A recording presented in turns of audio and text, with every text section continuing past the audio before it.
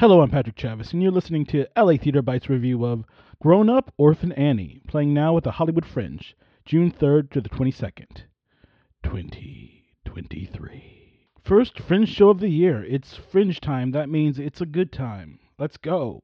Grown Up, Orphan Annie is a one-person show starring the great and powerful Catherine Bourne Taylor, and the concept is Annie has grown, she's no longer a kid anymore, and we get to see what happens after the movie years later.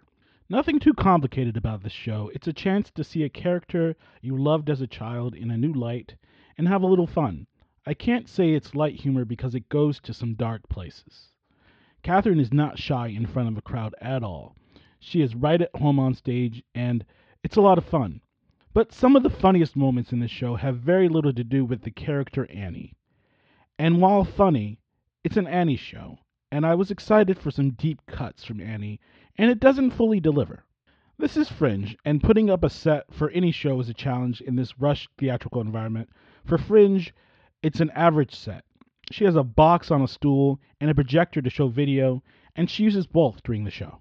Catherine has the positive grin that makes you want to know what's happening next. She's got great improv. It feels like she was coming up with stuff on the spot. I give Grown Up Orphan Annie a 7 out of 10.